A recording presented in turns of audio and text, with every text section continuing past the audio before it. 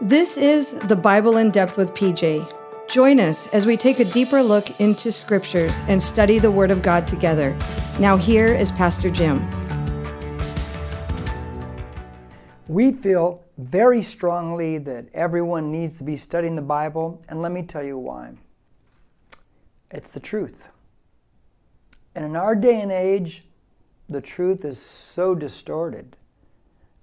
People are on a quest for truth, but there's so much that isn't truth out there. And we need the truth of God in our day, in our generation, in our time, for our families, for ourselves, to wash our mind clean. We need these things. And so it's our pleasure to bring forth God's truth. Now today, we're going to start in chapter 2 of Ruth. Yes, after I think 3 messages, now we're starting chapter 2. And we're only going to cover about 3 verses today, I think. But I want to talk to you today about becoming the right you. Me becoming the right me. What do I mean? Well, it's a love story. It's a love story that's going to develop between Boaz and Ruth. Ruth is the widower. And it's going to begin to start happening now in chapter 2. This is where the story gets really, really cool, and how this love story and how romance happens and things like that. But here's what I've noticed. I did the same thing, guys. I'll be married 39 years next month, and I did this too. We spend most of our time in our life looking for the right thing. It's got to be the right car, it's got to be the right house, it's got to be the right clothing, it's got to be the right shoes, it's got to be the right hairdo, it's got to be the right person. But how much of our life do we spend really thinking about becoming the right us? About our growth, about our development. When it comes to relationships and that key romantic relationship, we always want that person to be a certain way. We want them to maybe have grown to be a certain way and this and that. But how much do we really look at ourselves and say, well, I need to be the right me too. I need to be the right person. If I'm ever going to find the right person, I got to be the right person. I mean, I've told countless people, and I mean countless people, who come out of relationships or marriages and it's dysfunctional, it's painful, and they carry baggage in this baggage. I go, don't rebound. Please don't rebound. Because you're going to rebound into the wrong arms, and you're going to think, oh, they're so different. But most of the time they are different, but they're just on extreme opposite different, and there's still dysfunctions there. Because you got to become the right you in order you can pick the right them. And why would the right them, want a person who's not the right you? Does that make sense? Well, hopefully it will make sense as we go along. So, we're going to pick up in chapter 2 in verse 1, because now enter the key male figure in the story. His name is Boaz. Now, he is if you think about numbers, and I like all these little details, for some of you out there that are like this, let me just share it. Up until now, you've had Elimelech, his wife Naomi, their 2 sons, and their 2 brides. It's 6 people.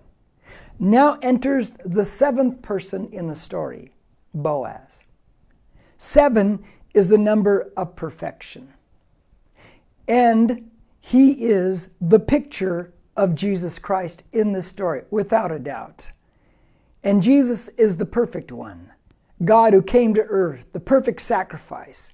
And here is Boaz, the perfect one, the picture of Jesus Christ. Let me read verse 1, and let's talk about this thing here. It says, now Naomi, now remember, she's come back to town, had a kinsman. She's got this relative of her husband. This guy's related to her husband. The husband has died. A man of great wealth of the family of Elimelech, whose name was Boaz. Enter Boaz. I like this guy. So I would want to start out by saying this in verse 1. Become the right person. Let me talk to you about Boaz, okay? He's impressive. Very impressive man. Boaz, the name means in him is strength. That's a great name, isn't it? How would you like your name to be? In him is strength. We know he's from the family of Elimelech. Elimelech is from the tribe of Judah, the tribe of praise. That's a good pedigree right there. From Boaz will come a man that we know and will know as King David. King David will be this man's great-great-grandson. Boaz, great-great-great-grandson, Solomon, will be so impressed with the stories of his great-great-great-grandfather Boaz that when Solomon builds a temple, there are two pillars that sit out front and there's nothing on the top. They just kind of like go up to the sky. One of the pillars he's going to name, guess what? Boaz. Now, they must have handed down some great stories. This man must have been some kind of a great, great man in many, many ways. Because his great-great-great-grandson would name the entrance to the temple, one of the pillars, Boaz? Wow, that's impressive right there. You want to become the right person. This Boaz, he's the right person. It says in verse 1, we read there, that he is a man of great wealth. Now, don't just think of it as he is a successful businessman. He is. But let's take it and reference it and see what the Bible has to say about that particular term. Turn to Judges, just the previous book. Judges 11 and verse 1. Now watch what it says about Jephthah, who is a judge in Israel. It says, now Jephthah, the Gileadite, was a valiant warrior. Remember that term. But he was the son of a harlot. This guy did not have a good start in life. But he becomes a valiant warrior. That's something. And Gilead was the father of Jephthah. Now, it calls Jephthah a valiant warrior. It is the same wording that we find for great wealth in Ruth chapter 2 and verse 1. We would say it like this. He's a mighty man of valor. We could also say it like, he's a knight in shining armor. This guy's a great guy. He's a knight in shining armor. Isn't every, I think, let's just say most, aren't most women looking for a knight in shining armor? A mighty man who has valor? An honorable man? Aren't women looking for a guy like that? When we start piecing together this man's life, we find that he's the right person. He's the person that you want. He's the person that people are looking for. He has become the right person for someone else. Now, let me give you another little hint about this guy. Go back to Judges again, the very last chapter, chapter 21. Look at the last verse of Judges, verse 25. It says this, in those days, there was no king in Israel. Everyone did what was right in his own eyes. Okay, Ruth is being lived out in the time of the judges. In the time of the judges, everyone's doing what they think is best. They're going with their own understanding. We know, lean not on our own understanding, but acknowledge God in all our ways, and He will make our paths straight. We know to seek first the kingdom of God and His righteousness, and then all these things shall be added unto you. But the country is living in, I think I'll do what I think is right. Boaz, the mighty man of valor, he didn't leave the country during the famine like his relative Elimelech did. He stayed. He stayed where God says, this is where I'll provide for you. This is the promised land. And because he stayed there, because he obeyed God, guess what? God supplied for him even in the famine. Even in the famine. He stayed obedient even when it was difficult, even when his emotions and his thought processes are telling him, you got to get out of this place. There's no food here. And now we're going to find it's a barley harvest now. So he stayed and he obeyed God. Now let me tell you about this guy, because to really understand the story, to really understand what's going to take place from here on out as it comes to the romance between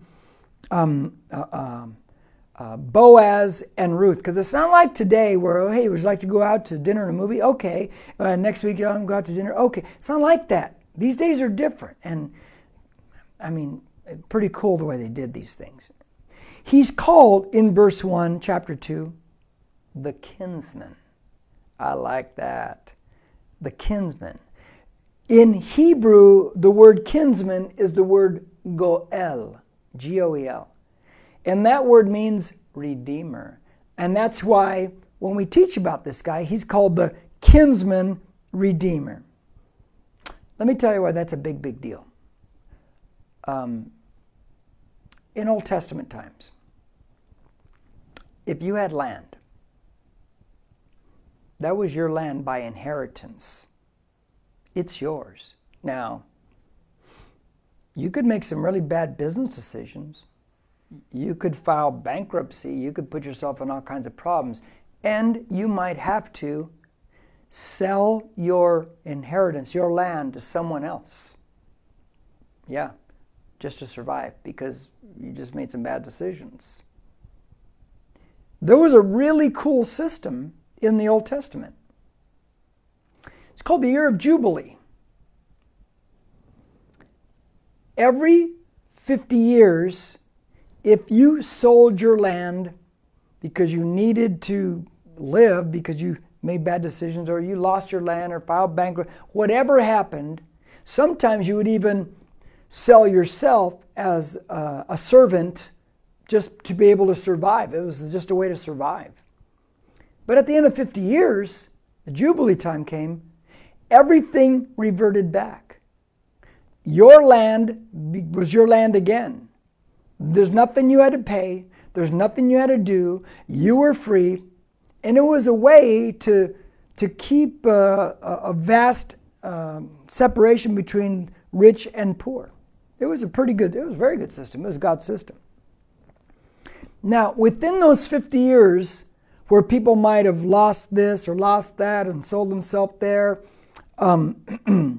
you could have a near relative, a kinsman, a goel, a redeemer, who had means. And he could buy that land back from the person that you sold it to, because he's a near relative. He could buy it back. He could buy you back. He could do all these things. He could free all those things up and get it back. That's what he could do. But also, he is the redeemer and he's a kinsman. If he's the nearest relative, say Elimelech, then he can redeem Ruth.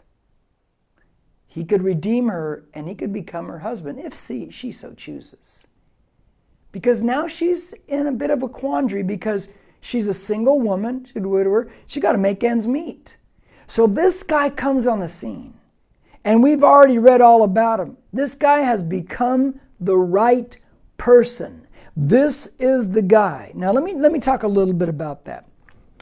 First off, Boaz is a picture of Jesus Christ, our kinsman redeemer, who bought us back from the slave market and freed us from sin and set our feet on solid ground and declared that our citizenship is in heaven and that we are children of God.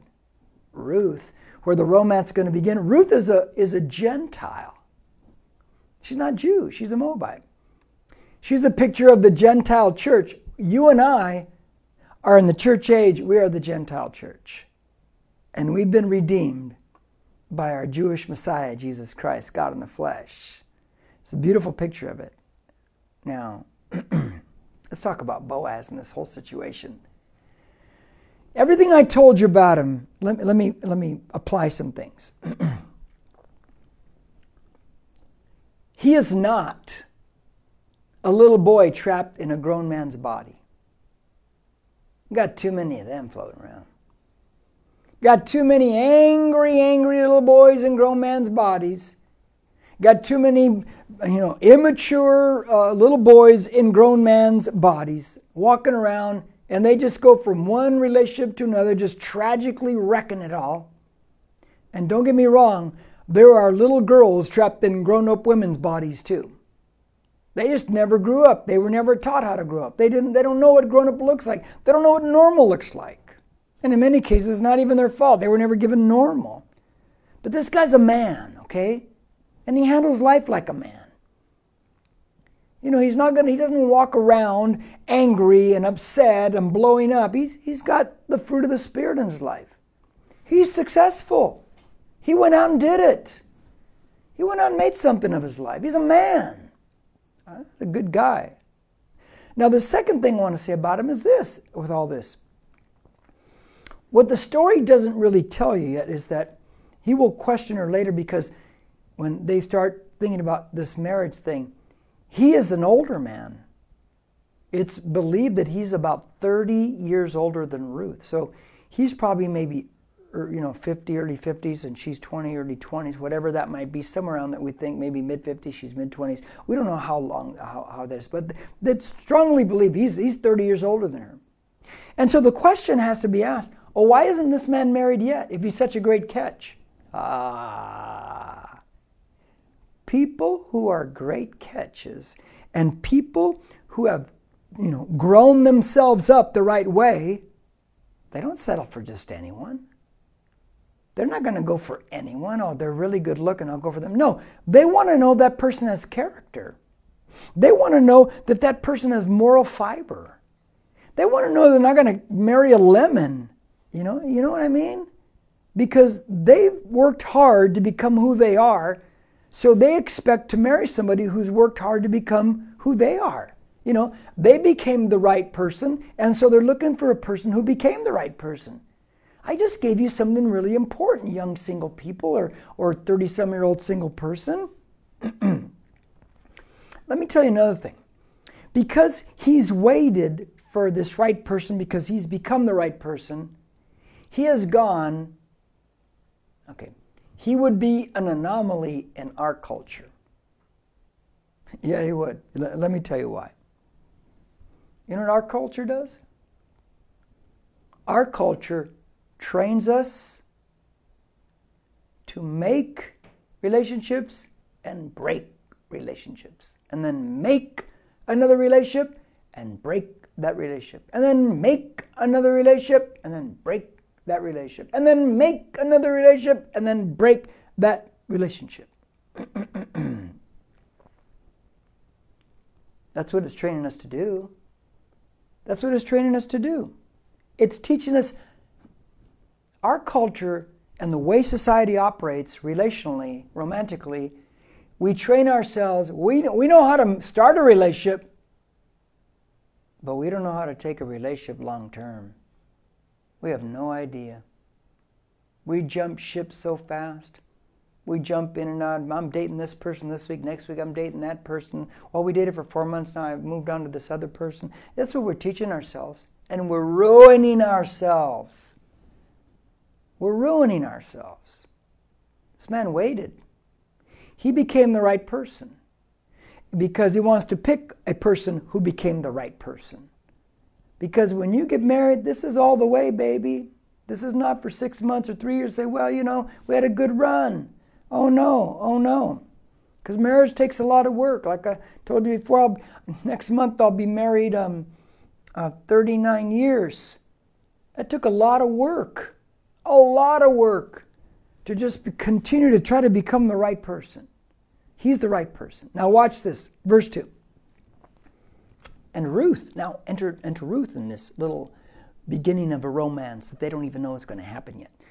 And Ruth the Moabitess said to Naomi, please let me go to the field and glean. Glean because there's a harvest now, because Naomi heard, remember back in chapter 1, that God visited and there's food there. She's come back. Oh, there's a harvest. So now they're going out in the field and Boaz stayed there and he's got a massive harvest coming in.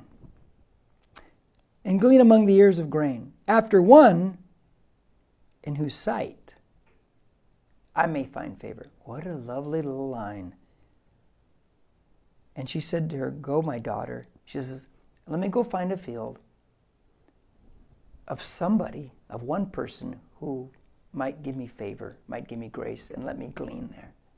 She doesn't know it's going to be Boaz. But notice she says, please let me go. In other words, I could just sit around here and die without food, but let me go try to do something about this. Now, I'm going to talk about that more in a second. But let me say this. What is going on here that she can go into someone's field and think she can go get stuff out of that field? What in the world? What nerve of this person? It's not nerve.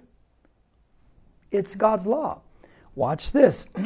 Turn to Leviticus, way back, a little bit further back in the Old Testament. Genesis, Exodus, Leviticus. Leviticus chapter 19. And watch verse 9 and 10. There was this law God put in Leviticus. And here's what it says. It's a great law. Now, verse 9, when you reap the harvest of your land. Now, you have a field, you have land, good harvest coming in. You shall not reap the very corners of your field. Leave the corner. Do not reap there. Leave it alone. Leave the stalks there and leave it alone. Neither shall you gather the gleanings of your harvest. Some of the stuff, the gleanings in the ground, just leave it. You left it behind, don't come back and get it. Verse 10, nor shall you glean your vineyard. Nor shall you gather the fallen fruit of your vineyard. Fruit falls out, leave it alone. You got plenty, you got such a good harvest. You shall leave them for the needy and for the stranger. I am the Lord your God. Okay, what's happening? When Ruth says, let me go into a field and glean, that's the Old Testament law that she is citing, which must have been taught to her by Naomi or the husband because they're Jewish. So she's learning these things. Well, she goes, well, let me go there and do that then. Now, when you had a field or fields, and you're harvesting your crop, God says, leave the corners. Because the poor people, you got to remember the poor people. He says, I'm the Lord your God. I'm the one who gave it to you. So leave the corners. Leave enough in the corners. So people that are hungry, people that are needy, they can go and they can harvest that and glean the grain. I like that because there's two things I like about it. That you're taking some of your surplus and you're helping people. You know, as a Christian, that's what we're to do. But let me give the flip side of that coin. The people in need, the poor people, you didn't harvest it and go bring it to them. They had to come and work in that field and harvest it themselves.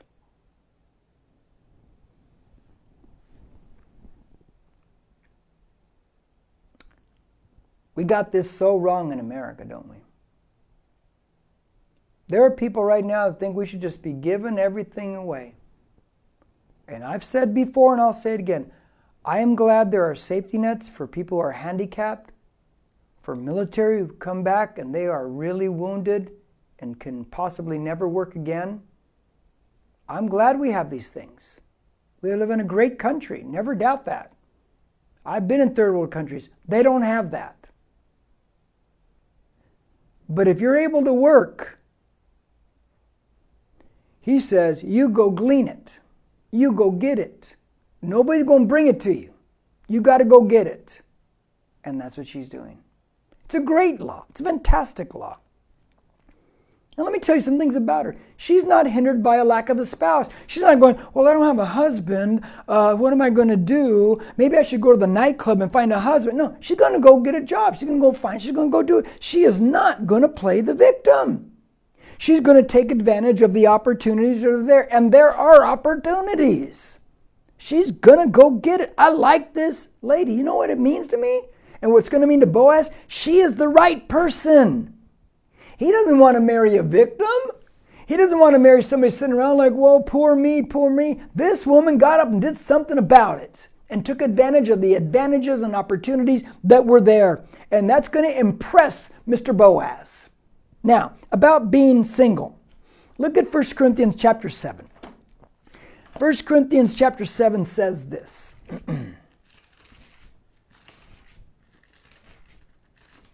About being single. Real quick, it says in verse 32 and 33, it says, but I want you to be free from concern.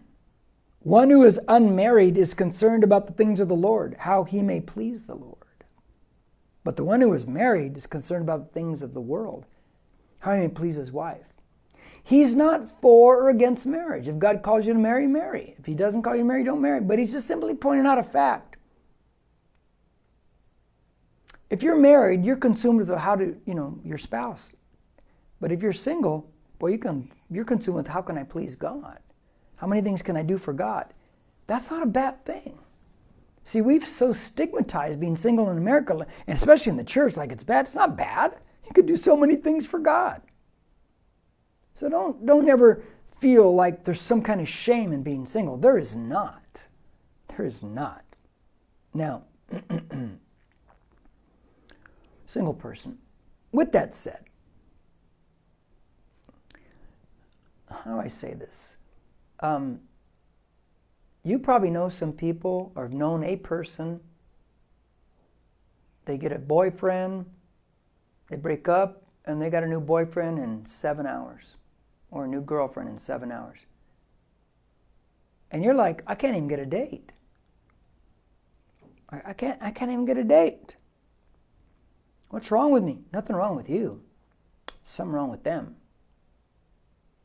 They just keep picking wrong people. And that's all they're doing is picking wrong people. Just be like Ruth.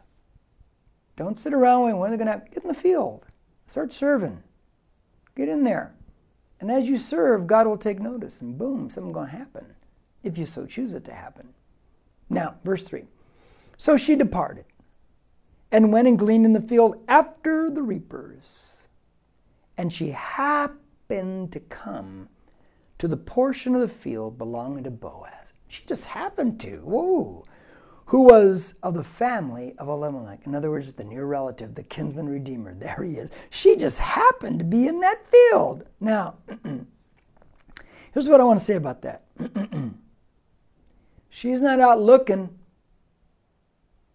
but she's being looked after. God has his hand on her because she went to serve. She's going to take care of her mother-in-law. It's not about her. It's not about I got to get out there and find somebody. No, I got to go out there and do these things my mother-in-law needs. So she's not out there looking, but God is going to look after her. God's taking notice of her, but not just God. There's a man named Boaz. She just happened to come to Boaz's field. Are you kidding me? Are you kidding me? I kind of feel like this is God maneuvering the pieces. She's making right steps. She's becoming the right person. Boaz is going to look at her. There's a servant. She's a servant. She's not thinking about herself and finding a husband only, which he'll make statements later about that. But she's concerned about her mother-in-law. That's impressive. Boaz, that's impressive. It is impressive. It is impressive. And it impressed God. And God's hand was upon this woman. I want you to think about this. That's where I want to finish. She's not doing woe is me. She's not playing the victim. We've all done that. She got up and she did something about it. She made sure she took care of her mother-in-law. And in doing so, God took notice. Boaz will take notice. And this is going to be the beginning of a great romance. She just happened to come to Boaz's field as she becomes a servant. Just happened? Nothing just happens. Nothing. God is orchestrating because she's chosen to serve. And God led her to the field of the man Boaz, the kinsman redeemer. Well, I'm going to stop right there for now because there's too much in the ensuing verses to even open up that can of worms. So we'll get to that next time. Hey, God bless you. We'll see you next time. Thank you for joining us. If you have any questions or need prayer, please send us an email to hello@nbcc.com. We'd love it if you would subscribe to this podcast and take a second to rate it. Until then, we'll see you next time.